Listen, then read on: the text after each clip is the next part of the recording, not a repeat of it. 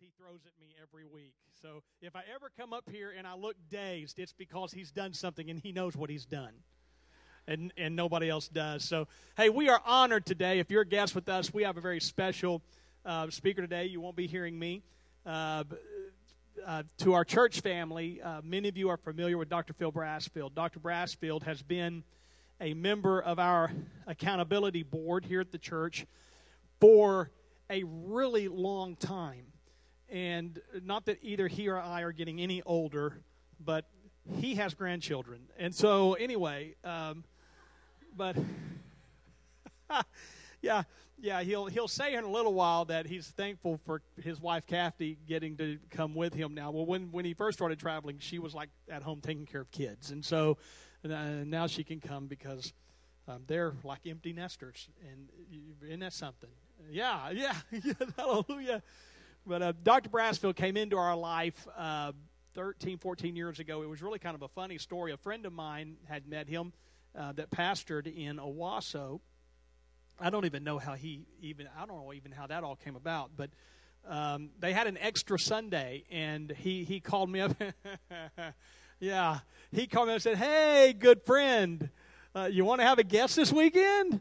And I don't know what made me do it, but somehow or another it all worked out, and it started this fantastic relationship with Dr. Phil Brassfield, with Kathy, and then with Destiny Ministries. Many of us on pastoral team are licensed or ordained through Destiny Ministries. Also have several others that are ordained or licensed through Destiny Ministries in our church. And we also are a satellite campus with the Leadership Institute there, DLI. Have several students, current students right now. I am currently teaching in that program as well. And all of these wonderful relationships started on that one simple phone call from a friend in Owasso that said, "I have a guest, and I think you would really enjoy him if you want to join in with me on that." Dr. Brassfield ultimately agreed to become a member of our accountability board. He helped us transition in really a kind of a catastrophic transition years ago out of a denomination, and Dr. Brassfield was there, held our hand. We cried on his shoulder a lot. He gave us tremendous advice, like don't start an advertising campaign right now to convince 100 people not to come back. And wonderful advice. I've never forgotten that. I've told that story everywhere because our church was in transition, and it was a difficult time. And thankfully, he's been with us long enough to see both ends of the spectrum.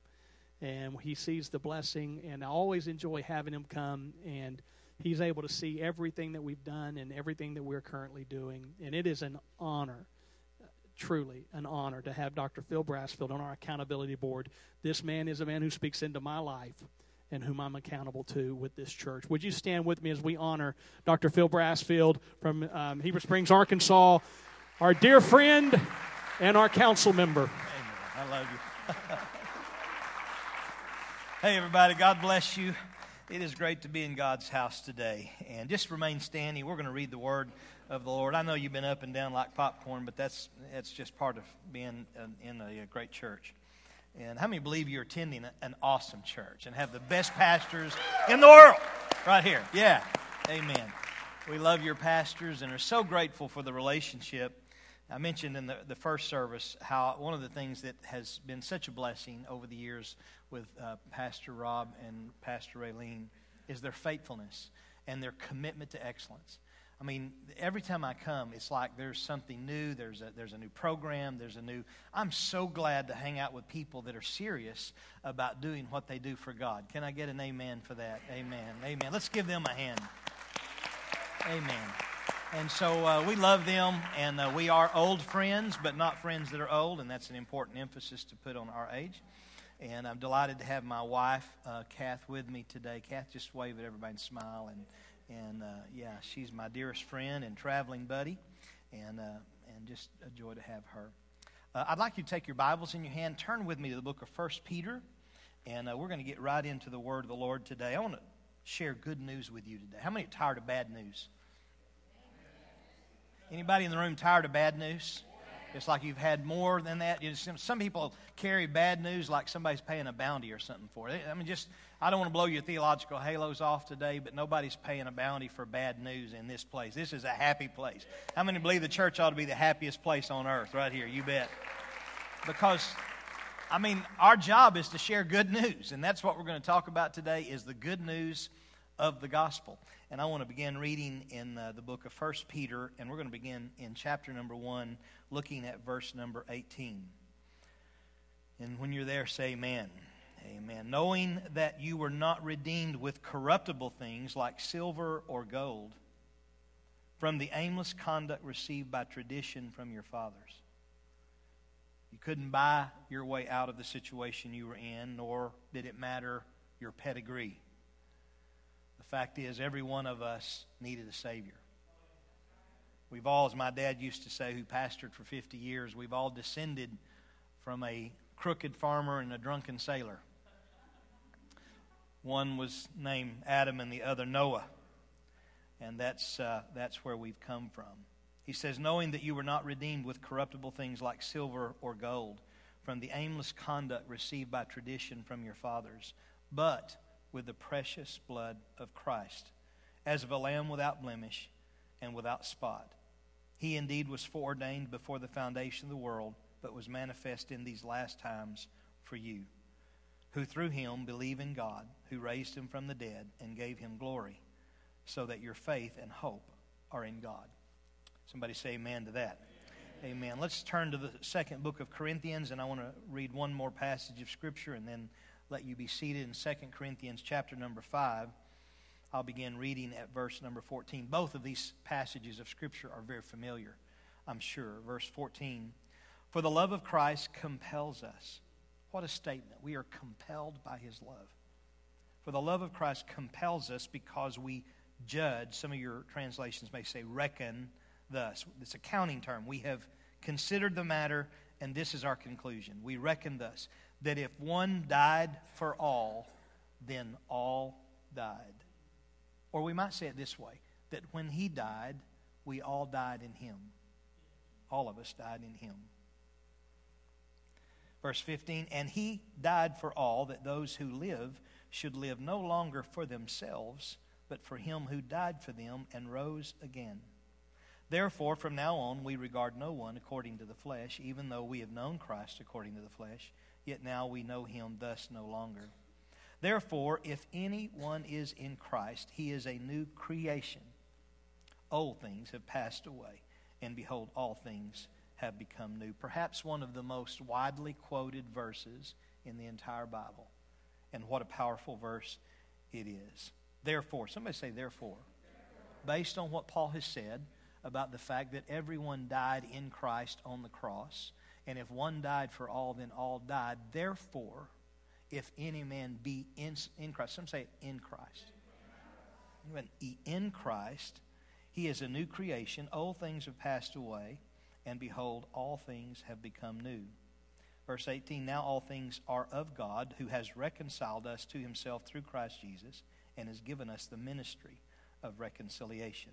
The responsibility to declare the good news of the gospel, the ministry of reconciliation. That is, that God was in Christ reconciling the world to himself, not imputing their trespasses to them, and has committed to us the word of reconciliation. Now then, we are ambassadors for Christ, as though God were pleading through us. We implore you on Christ's behalf, be reconciled to God.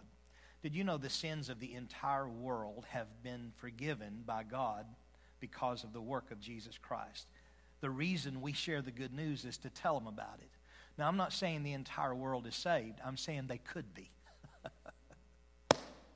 I'm saying they could be saved.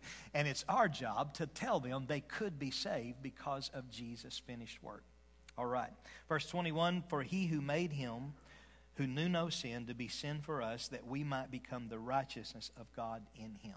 Okay, you can close your Bibles. Let's pray together, and then we're going to get into the Word of the Lord. Father, we thank you for the Word. We thank you for the power that's in it. We thank you for this beautiful congregation, Lord, the families that they represent. Thank you for this great church and the leaders here, Lord. We love them all. And I pray, God, that in these moments that we share together, that the Word would come alive.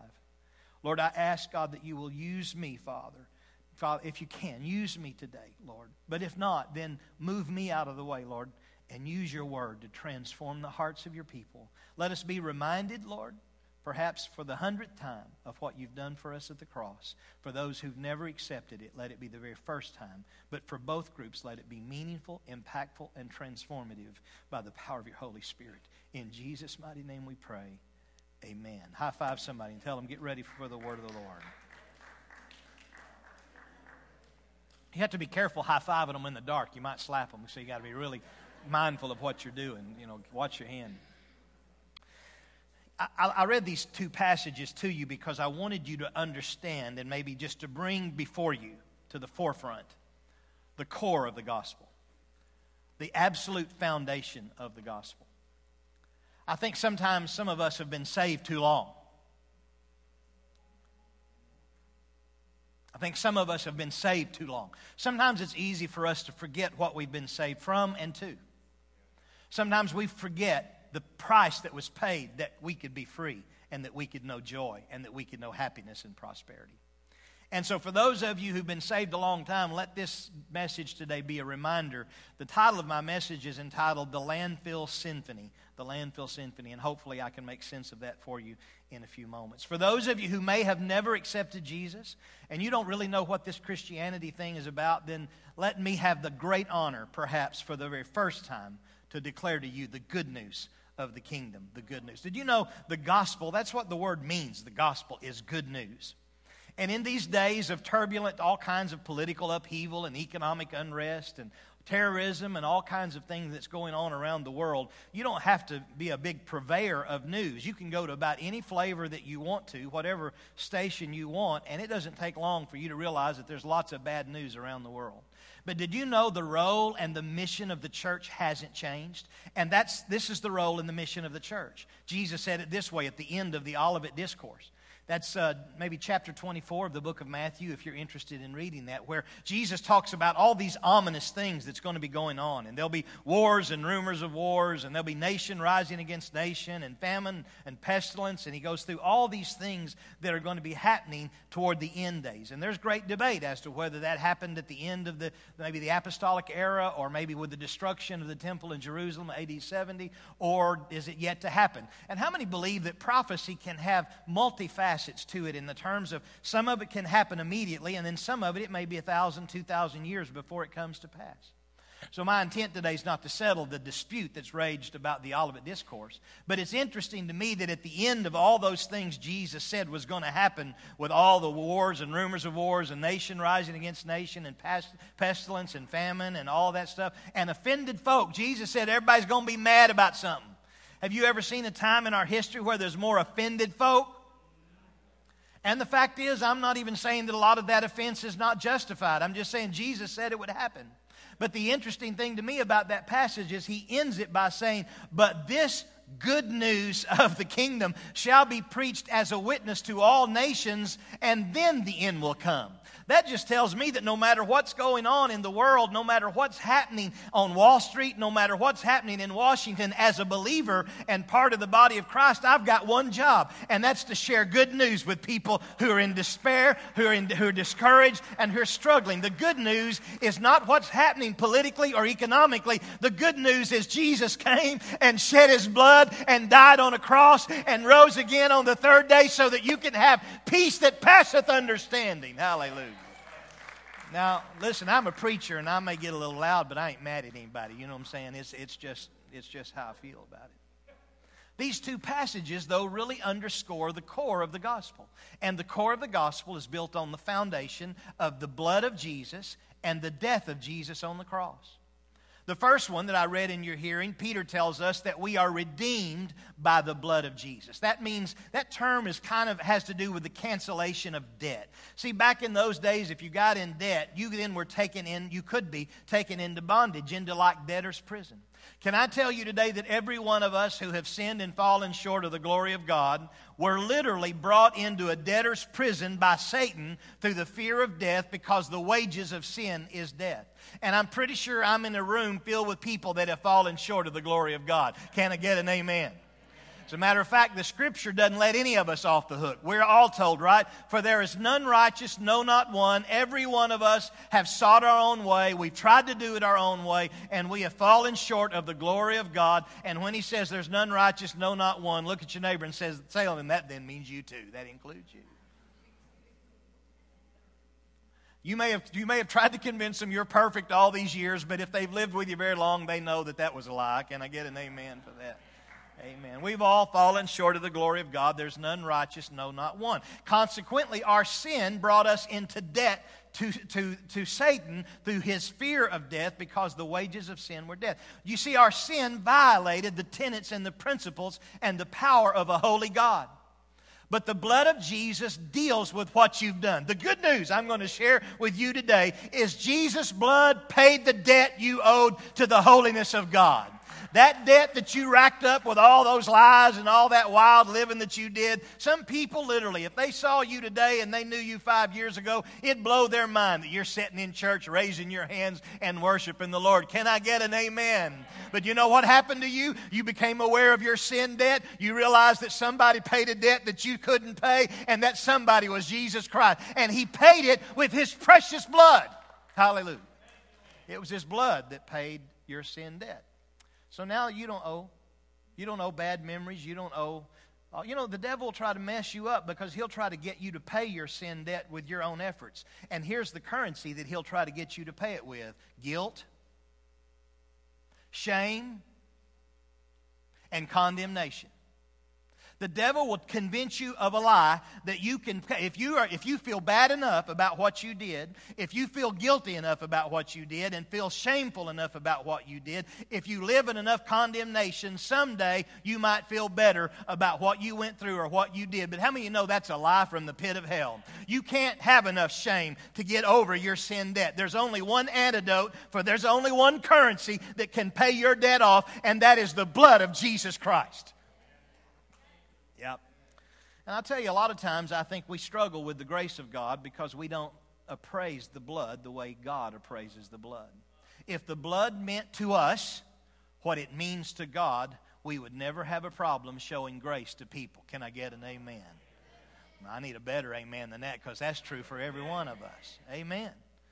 We struggle with grace because we don't understand the intrinsic, incredible value of the blood. And I don't propose to be able to explain it to you, but I can tell you it's powerful enough to God to wash away every sin that's ever been committed by every person that's ever been born on this planet, and everything that you've done or everything that's been done to you. When you apply the blood of Jesus Christ to it, it can make it brand new. Hallelujah. Praise. That is good news. Look at your neighbor and say, that's good news right there. That is good news right there. Yeah. So the blood deals with what I've done. Would you say that with me? The blood deals with what I've done. But one thing the blood doesn't do is it doesn't change me. It cleanses me. It frees me. It redeems me. But the fact is, even after I've received the blood and received the cleansing of Jesus' blood, I'm still a sinner. It wasn't His blood. The blood was never designed to work in exactly that way. It's why Jesus had to bleed to death. Because He had to not just suffer, He had to die. And that's the second passage that I read to you today, where Paul says, for the love of Christ compels us, for we have accounted it this way. We have reckoned thus: if one died for all, then all died. Now, I want you to imagine just for a minute the worst you've ever been. Or somebody that you've known that was the most vile, absolute, wretched person you've ever imagined. I want you to think for a minute about that, and I want you to just contemplate that for a minute. It's not a happy thought. It's not a fun thought, but I want you just to think about it for a minute. And then I want to tell you that that person that you were, if you have come to Christ, doesn't exist anymore. You literally were executed by God's judgment in the body of His Son Jesus on the cross.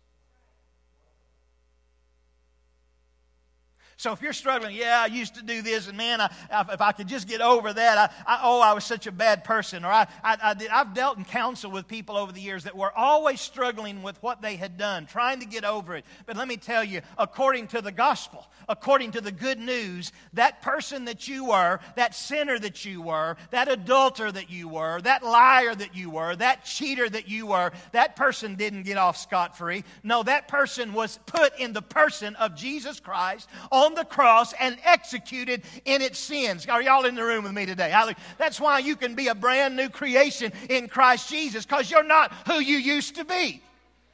The devil will try to convince you, and he'll try to put people around you that are always reminding you of who you used to be. But you know what? You can look right back in the face of the devil and say, devil, that person died at the cross. That person's dead with Jesus. That person's not alive anymore, and you're not going to punish a dead person. That person is dead. Oh, my goodness, that makes me just want to run every aisle in the house. What a foundation for the gospel to be built upon. The fact that His blood deals with what I've done, but at the cross He deals with who I am. And that's why Paul concludes that passage by saying, if any man be in Christ. So if I can get theological with you just for a moment. So we call them federal heads. In other words, these are representatives of entire people groups. And in the mind of God, as it relates to redemption, there are only two in the universe. There are two people.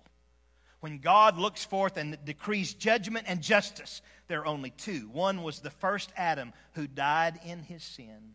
The other is the last Adam, Jesus Christ, who died for all of our sins. And you are either in one and receiving the reward of the one, or you are in the other and you're receiving the reward of the other. 34 times in the book of Ephesians, over 30 times in the book of Romans, Paul echoes this message. If we are in Christ, you marry your spouse in Christ, you raise your children in Christ. Everything we are seated in heavenly places in Christ. It's all about being in Christ. And if you are in Christ, the reason you are in Christ is because the old you died with Adam in his sins at the cross of Calvary. Hallelujah. Praise God. So look, folks. You've been cleansed by His blood. You've been redeemed and bought back. And you also died with Him on the cross so that the sinner you died in the mind of God, the sinner of you died. Do you understand today that that's why we baptize people? You know what baptism is? It's a form of burial. We say again and again, when we baptize someone, you are now identifying with the death, burial, and the resurrection of the Lord. What do you do with a dead body? That's why it's important that you be baptized. I'm not suggesting to you that the waters save you, but I'm saying in obedience, I go to the cross where I die with Him on the cross, Pastor Rob, and then I go to the tomb where I am buried in the waters of baptism. And then according to the Scripture, when I come up out of the water, it is a type and a shadow. It is a metaphor of the newness that's in my life so that I can be everything God's called me to be. Can I tell you today, it doesn't matter what you've done, doesn't matter what's been done to you. God has a purpose for your life. He has a plan for your life. You are free today to be everything God has called you to be with no guilt, no shame. Don't pay any of that stuff. Don't pay that debt. That debt has already been paid. That's why we call it good news. And Jesus said, and this good news of the kingdom shall be preached as a witness to all nations before the end comes. How many believe that's good news today? And so that's what the gospel's about. It's good news. It's good news. And it's all over the Scripture. Matter of fact, if you study the Scripture, both Old and New Testaments, you'll find these stories being told over and over again. Even when it's speaking prophetically of what was going to come, it's always talking about hope and help and good news. I mean, it's all over the Scripture. Jesus taught about it in the New Testament, didn't it? Even before He was crucified, even before it had been fulfilled, or as He says from the cross, it is finished. Even before it was finished, He's telling stories about redemption and about things that blew people's mind. Like He told a story about a selfish little prodigal boy one time. We call him the prodigal son. How many remember that story? Right? And the son goes to his dad and says, Dad, I want my inheritance. I want my inheritance. I want to have a good time. And his dad gave him, you know the story, Jesus was telling it. And the boy went away in a pagan country. I mean, honestly, Jesus was so dramatic in his stories. Because this would have, everyone in the crowd listening to this story would have been immediately aghast. First of all, that the boy would have had the audacity to go and ask his father for his inheritance before dad died. You talking about a slap in the face and an insult, huge cultural insult. Then what did the boy do? He didn't just go buy a farm adjacent to his dad. He took his dad's money and he went into a foreign, keyword foreign, into a pagan, out of covenant land. And instead of living in covenant, he squandered, Jesus said, all that money in riotous living, the old translation says. I'm not exactly sure what riotous living is, but I'm pretty sure it's not good. He squandered it in riotous living, only to wind up in a hog pen. To a Jew, how many know a hog pen, this is not a good thing? I mean, there is no lower job you could have than feeding hogs. I'm thankful for pork and sausage. How many breakfast eaters do we have? I appreciate that. And listen, if you are raising hogs here, more power to you. But I'm going to tell you, if you get around and look at a pig farm, it's like this is not, you're not going to wear a white suit to go out in the hog pen. You know what I'm saying? This is a dirty place. He comes to himself, and then he says, I will go back because I know my father is a good man. And Jesus tells this beautiful story. It's the gospel, y'all. It's the gospel. Jesus records a story for us, or the gospel writers, I should say, record a story for us. So when Jesus said, I have to go through Samaria. No, you don't, Lord. Jews don't go through Samaria. You don't have to do it. No, he said, I've got to do it. In other words, he was saying, I have an appointment with destiny. I'm going to meet a woman here who is, the Scripture calls a sinner or sinful woman. This woman has lived with different people, that she's not been married, all the trappings that you can imagine. She's so rejected, even in the Samaritan culture, that she wouldn't go to draw water when the rest of the women did. She went in the middle of the day. Jesus' disciples, it would have blown their mind. What are we going through Samaria? Lord, they've called you. I mean, honestly, Lord, first of all, when the Pharisees and the scribes didn't like you, they called you demon-possessed. But when that didn't work and that wasn't bad enough, they called you a Samaritan. I mean, that's the biggest insult the Jew could hurl at someone, was to call them a Samaritan. And you've got to go, the rabbi, the Messiah, you've got to go through Samaria. And he goes and meets that woman and gives her a brand new life. Look at your neighbor that you hadn't talked to yet and say, it's the gospel. It's the gospel. There's something, God has a knack of pulling people out of dumps and trash heaps. Anybody in this room that said, that's where I lived in the dump, and the Lord found me? Any honest Christians in the room? I'll raise both my hands. Absolutely. A tax collector. I mean, Jesus is on his way to be crucified in Luke chapter 19 and goes through Jericho, the kind of a staging city where you went to Jerusalem. You went up to Jerusalem through the desert. You had to go through the desert oasis of Jericho to get supplies. Jesus had done it many times, and consequently, it was a hub of commerce. And there's a tax collector who's a chief tax collector. This guy's a big deal, except he's a crook. But he hears that Jesus is coming through. Now, you have to put it in context, because Jesus is going to die, y'all. I mean, it's going to be 1 week later that he will be crucified, right? And he's making his way through Jericho, and Zacchaeus climbs up in a tree. That's right. It wasn't years or months before Calvary. It was a week. One writer says it this way. He set his face toward Jerusalem. He's in the zone. I mean, he is going to do the deal. Jesus is on it. It's his death march. Except right in the middle of his death march, he realizes that Zacchaeus, this guy from the dump of Jericho, had opened his heart. And so Jesus stops under the sycamore tree and says, Zacchaeus, come down. I'm going to go to your house and have dinner tonight. I promise you probably could have heard the collective gasp of the crowd. Surely this man's not holy. Surely this man's not a good man. Surely this man's not a prophet. And Pastor Rob, he pushes pause on his death march. The whole plan of redemption goes to pause, because if Jesus had have passed Zacchaeus up, the cross would have meant nothing. It was Zacchaeus that the cross was all about. The blood that he would shed in a week, the death that he would die in a week, was going to purchase freedom for that little crooked tax collector. I said the blood that he shed in a week, the death that he died in a week, was going to cleanse that tax collector of all of his sin, was going to right him, and was going to give him an opportunity at a brand new life, just like it has you and me. It's the gospel.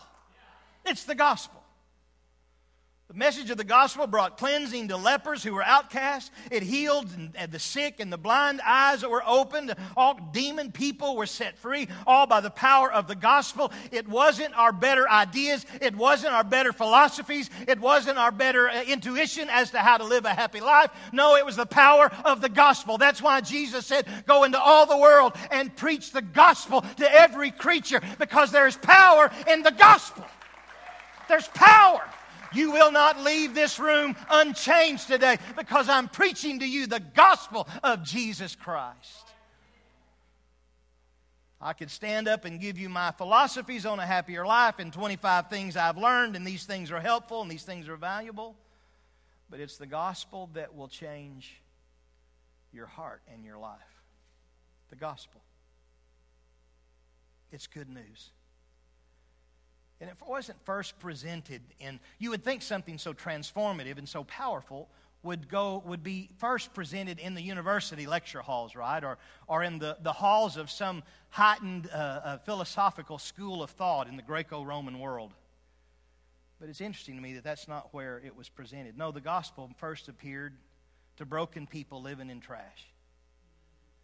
Has anybody ever heard somebody say, well, they're just trash? Those human trash. You know, we hate to hear that, but it's pretty accurate about all of us. I hope I didn't blow your theological halos off when I said that. You may have the only chance you'll ever have in your entire life to look at your neighbor and say, yeah, you're just trash. You can see it. You're trash. The preacher said it was okay. You're trash. Some of you, it's like you waited a lifetime to get to say that legally. You're trash. No hands can be applied. No hands can be applied. No, the first century world that the gospel was presented was listen, we think it's bad. I've heard Christians recently over these last couple of years just looking at all the chaos in the world say, well, I don't know what's going to happen to the church. But can I tell you, in heaven, God's not wringing his hands. There's no panic in heaven, just plans.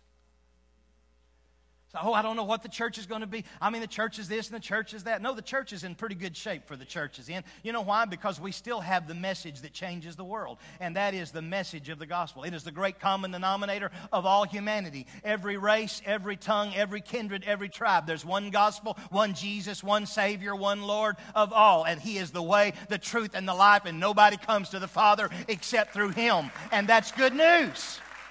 Because the best news is he shed his blood so you could be clean, and he died so that you could have new life. Hallelujah.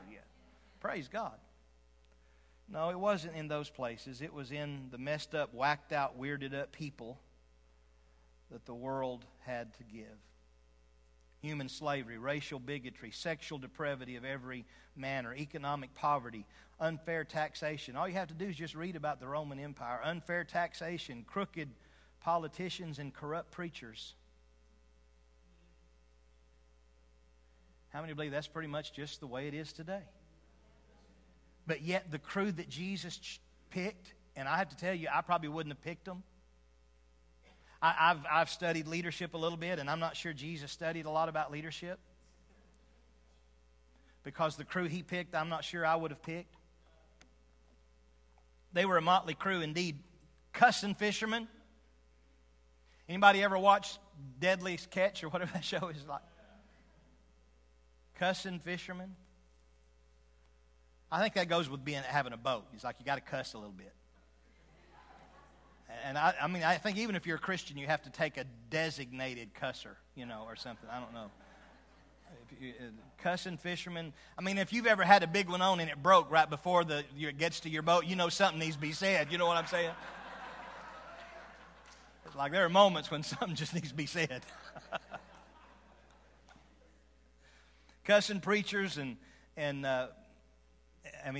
fishermen, there's cussing preachers too. Tax collectors. This is Jesus' crew, right? Who changed the world. They changed the world. Tax collectors, nationalist fanatics, few prostitutes thrown in, a few business people, priests, just a motley stew. of humanity. So that tells me it wasn't about them, y'all. It was about the message they had. It was about the message they had.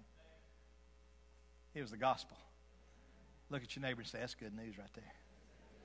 That means there's not a single one in the room that doesn't qualify.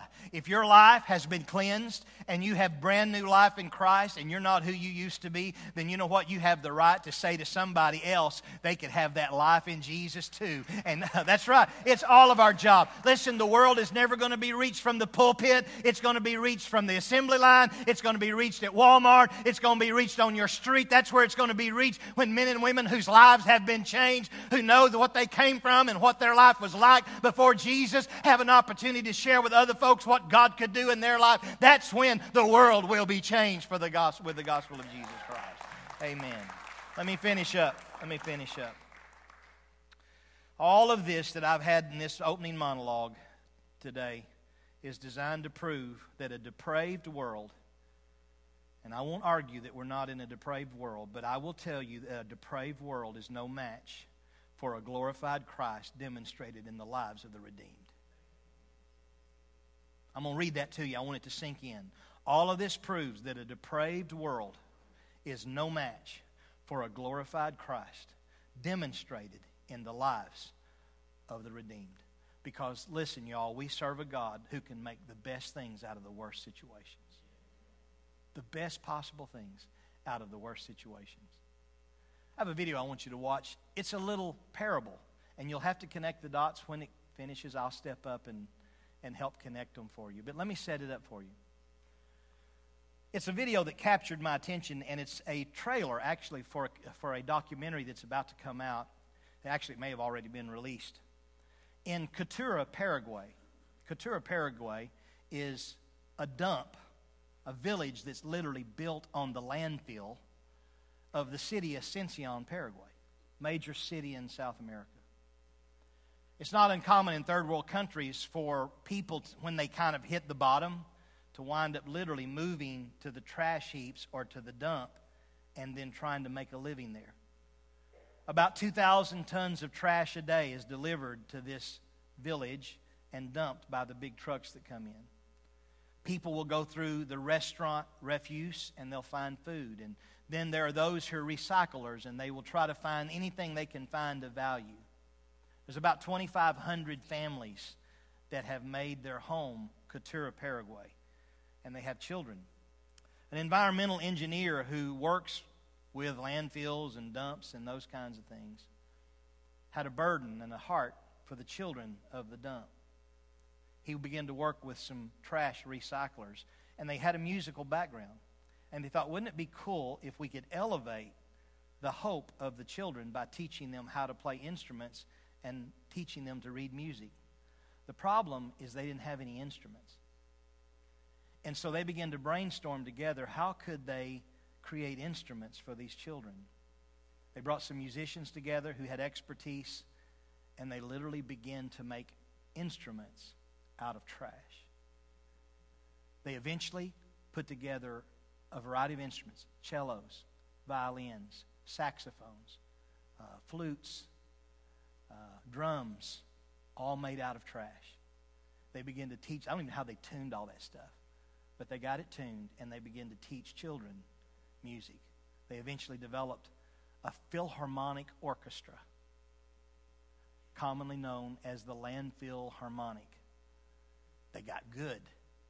They began to travel and tour until the story that this trailer is about a world tour that they launched into the great concert halls around the world, where all the musicians were children and all the instruments they were playing were made out of trash. Watch the video.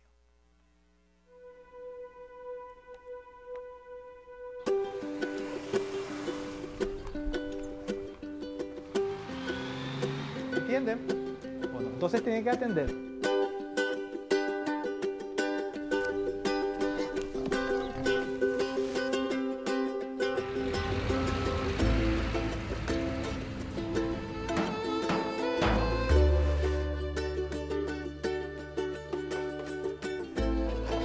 Mi nombre es Víctor, toco el cello. Mi nombre es Ada Maribel Ríos Bogado y toco el violín.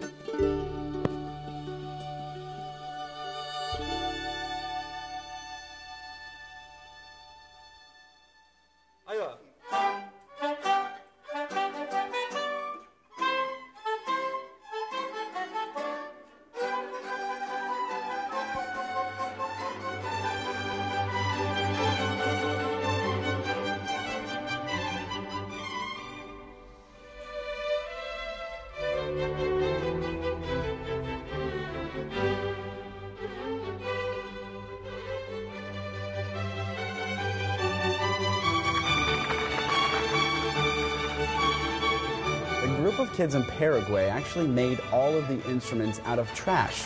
Look at this. That's a fork, people.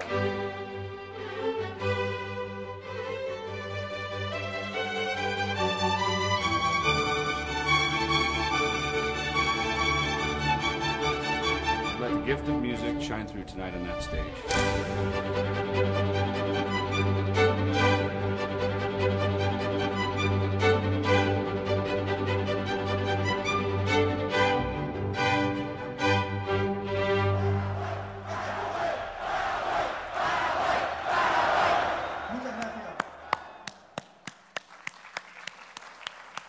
Isn't that cool? When I saw the video clip, I thought, this is a parable of the gospel. This is a parable of the gospel. God specializes in making music out of trash. In my notes, I have one more story about another woman, except she wasn't in the New Testament, she was in the Old. But Jericho was her city as well. Perhaps it, in a biblical sense, is the best presentation of the gospel in the Old Testament. It's a lady named Rahab. Anybody ever heard of Rahab?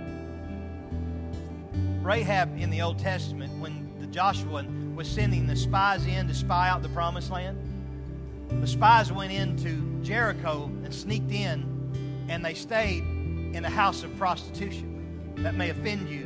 I'm not saying they did anything, but I'm just saying that was the motel and the hotel of the day. And it was being operated by a lady named Rahab. Rahab's name is mentioned 8 times in the Scripture. 8 times. 5 times she's called a harlot. I mean, wouldn't it be cool? How many of you just think, man, it'd just be cool to have my name in the book? Right? I mean, really. It's like, well, what's the greatest claim to fame you have? Well, my name is mentioned in the Bible. I mean, the Bible, y'all. But what if 5 times of the 8 your name was mentioned, it said you're a harlot? That's what it is about Rahab. She was making her living in the sex industry of the day.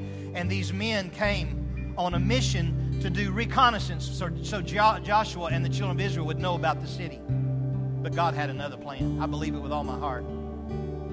Because when they got there and they were in Rahab's house, she spared them from the king's men that were looking for them and hid them. Showed kindness to them. And then here's what she said. I believe that your God is the Lord of heaven and earth. I believe that God has given you this land. All the people are terrified because of what we've all heard, how He parted the Red Sea. We've all heard what He did in terms of bringing you victory over the kings. And I pray that when you come into this place and God gives you this land, that you will remember my kindness. And that you will remember what I did for you. And that you will spare my dad and my mom and my brothers and my sisters. They agree. And she lets them out her window with a robe that happened to be scarlet in color. A red cord. I don't think God does anything by accident. They said, we will do all that we have sworn to you as long as you keep it a secret. I'm convinced, ladies and gentlemen, that Jericho was her dump and Rahab was a woman of the heap of the dump. When Joshua came and God gave them victory and destroyed the city, the only house that was spared was Rahab's house. And God honored the covenant that He made. But the story doesn't end there. See, those men were sent as spies, they thought. I believe they were missionaries. See, they had their mind set on reconnaissance. God had His heart set on rescue. You say, what are you talking about, Brother Brassfield? Well, He rescued Rahab because God had a plan and a purpose for Rahab, the harlot. That's right. They came to her house like 100, maybe 1,000 before. That's all kind. But God had a different mission. Rahab became a believer in the one God of heaven. We read about Rahab later and found out that she got married. The Scripture says that Joshua put her in just outside the camp, and then she assimilated essentially into the camp of Israel and said, to this day, Rahab and her family are part of the covenant family of God. And did you know that she eventually married a man named Salmon? And they had a baby boy together named Boaz. Rahab the harlot. Boaz was Ruth's kinsman redeemer. And together they had a son named Obed. And Obed and his wife came together and they had a son named Jesse.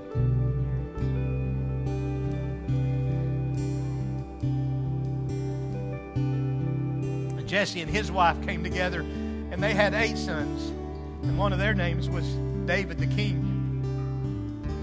This harlot, this trash woman, this woman who was in the landfill of life. It was the gospel, y'all. It's the gospel. That means, if you understand that she was the great-great-great-grandmother of King David, that she would have also been the great-great-great-great-grandmother many times removed of the Lord Jesus Christ. Stand with me all over the house. Would you do that? I don't know what your dump was. I know what mine was. I don't know what your dump was. I don't know where you came from. I don't know what messed up, whacked out, weirded out experiences you've had. But I got good news for you today. The blood of Jesus can wash it all away. All of your sins that stained, all the debt that you owe, you don't owe that debt anymore because Jesus paid the price. His blood satisfied the debt, but His death allowed you to become a brand new creation in Christ Jesus.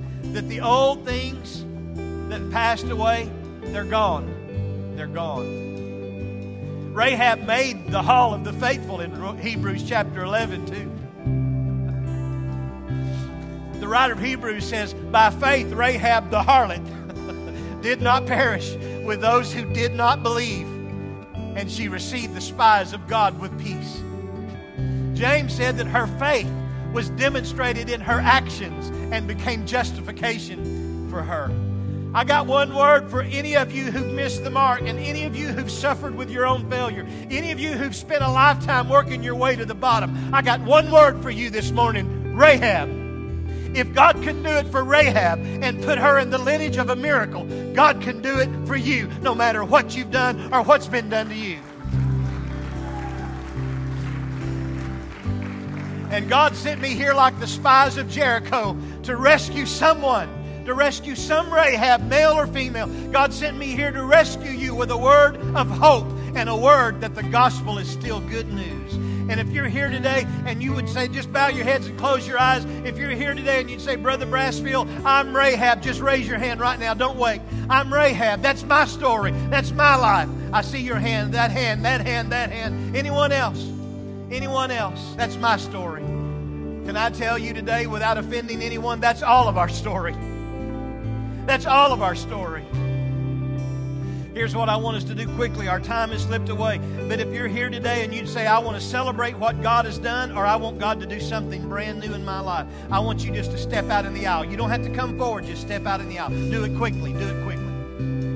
Right now. Do it quick. Our time slipped away. Do it quickly. If that's your story, just step out in the aisle. Or if you're glad about what God has done in your life, step out in the aisle. Step out in the aisle.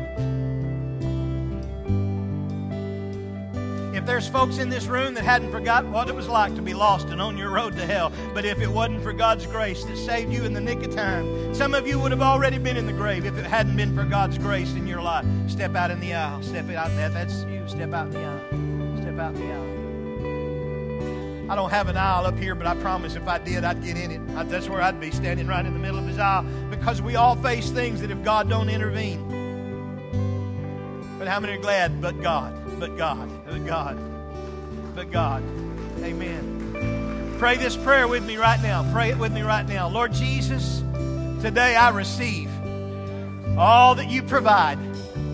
Everything your blood provides, I drink it in. Everything that you accomplished in your death, I receive by faith. I'm not who I used to be. I'm a brand new creation in you. Therefore, I will not try to pay that debt on my own anymore. I will not carry shame. I will not carry guilt. I will not carry condemnation because you paid the debt. And I receive that in faith right now. In Jesus' name, amen. Give him a hand clap of praise. You've been a great group. It's always great to see you. God bless you. Come on, let's get our...